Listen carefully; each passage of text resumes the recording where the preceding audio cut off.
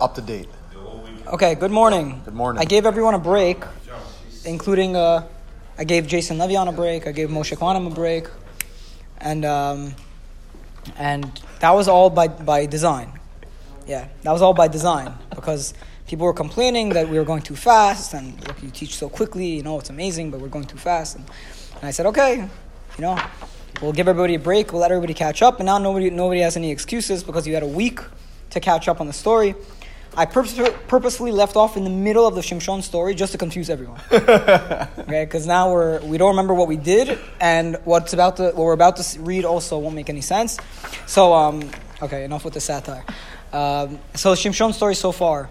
I'm not going to review before that, but basically,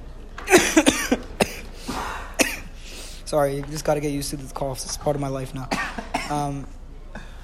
Basically, Shimshon, we know his father and mother. Very interesting origin story. He is to be a Nazir from the womb. That's his mother couldn't have kids, right? You will have a child, but do not drink wine or do not touch the dead, for he will be Nazir from the womb. He grows up and he immediately begins to pick fights with people in Dan. He finds a woman that he likes, a Timna woman maybe, I think. Yeah. And he says, father and mother, I want to marry this woman. And I say, what do you mean? Are there no other good Jewish girls that you can marry? And then he says, no, she's the one, I want to marry her. So then he goes, and in the process of going there, he bumps into a lion and he kills a lion.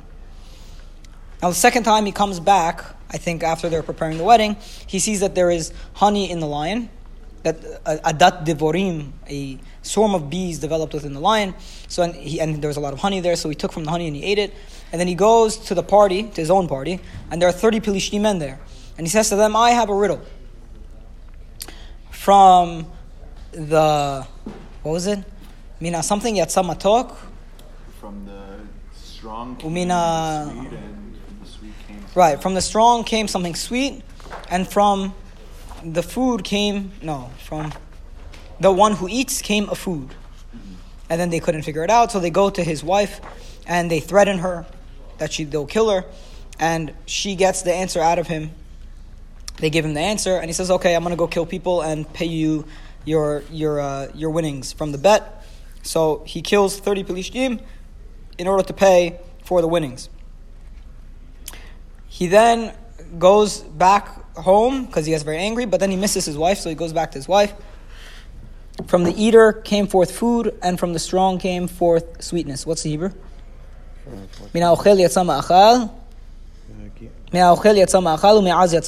Okay. So then he goes back.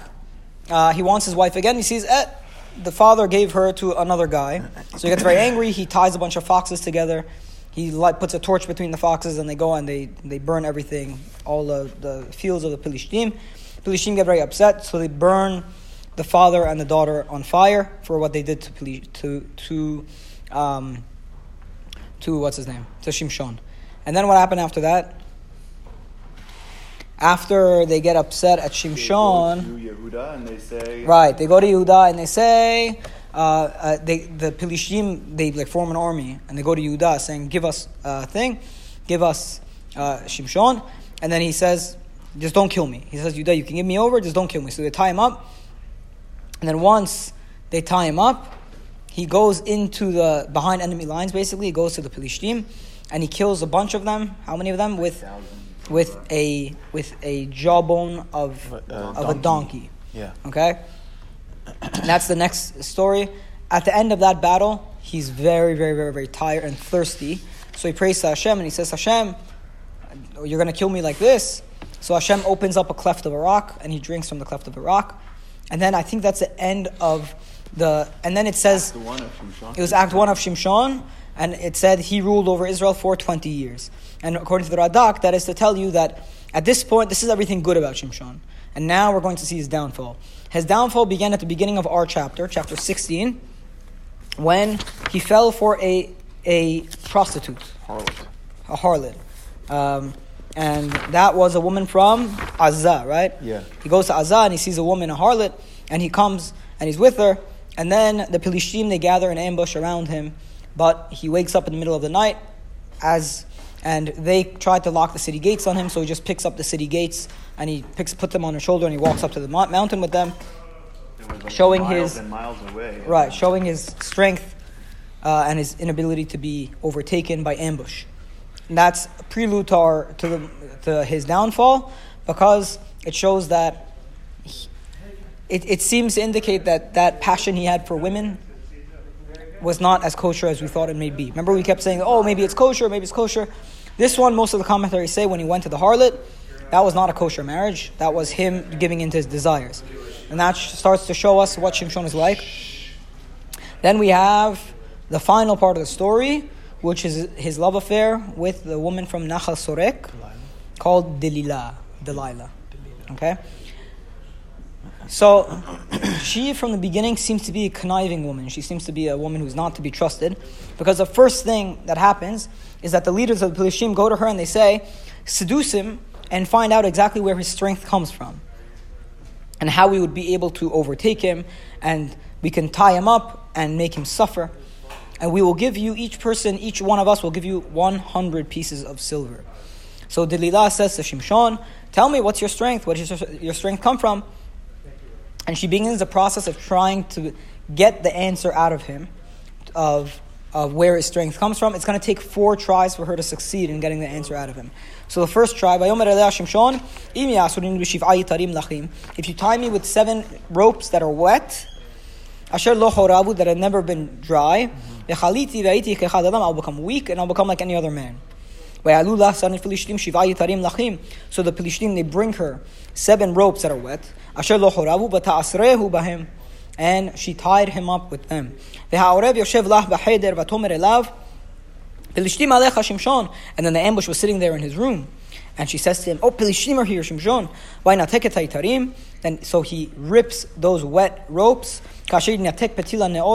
just like could be cut or would snap the petil ha-ne'oret. I think it means, what does it mean? How do they translate that? Snap twines as flax straw snaps. Okay, some very like thin, yeah. Something Bari cho'esh. When you take flax and you light it on fire, it becomes extremely brittle, right, and snaps very quickly. And he didn't even have to use his strength. It was very easy for him.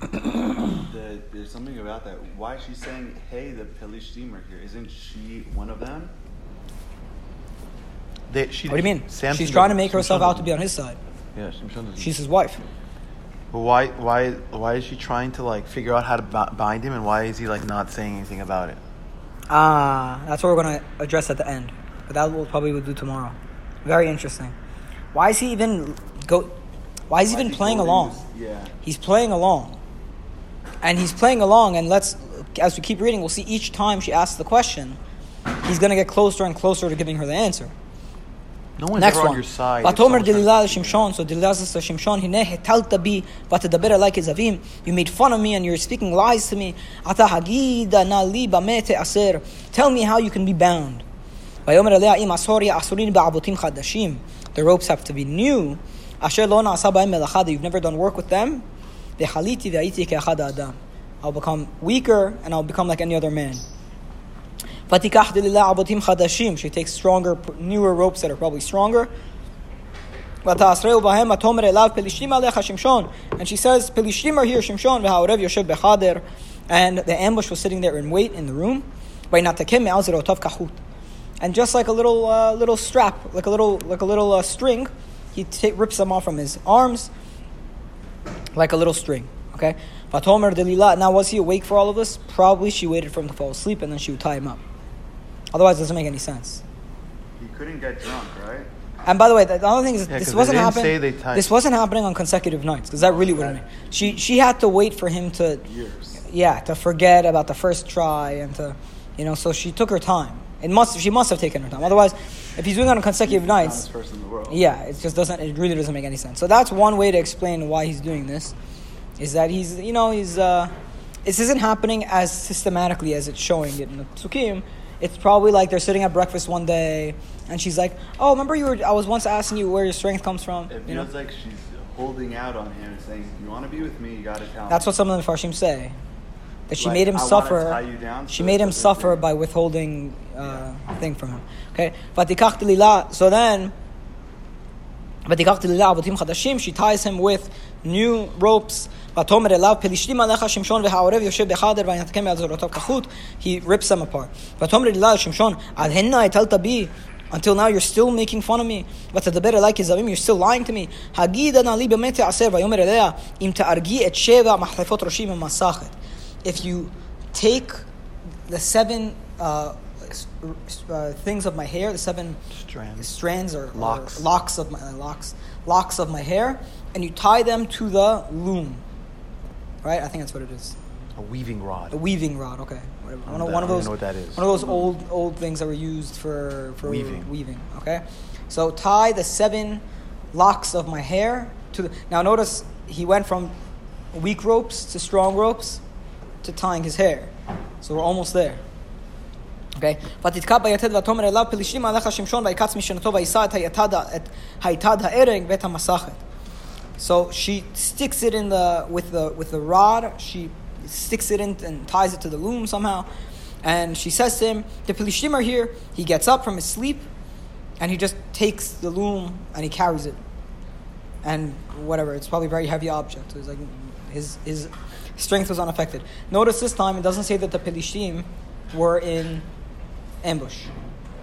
They probably lost faith in her.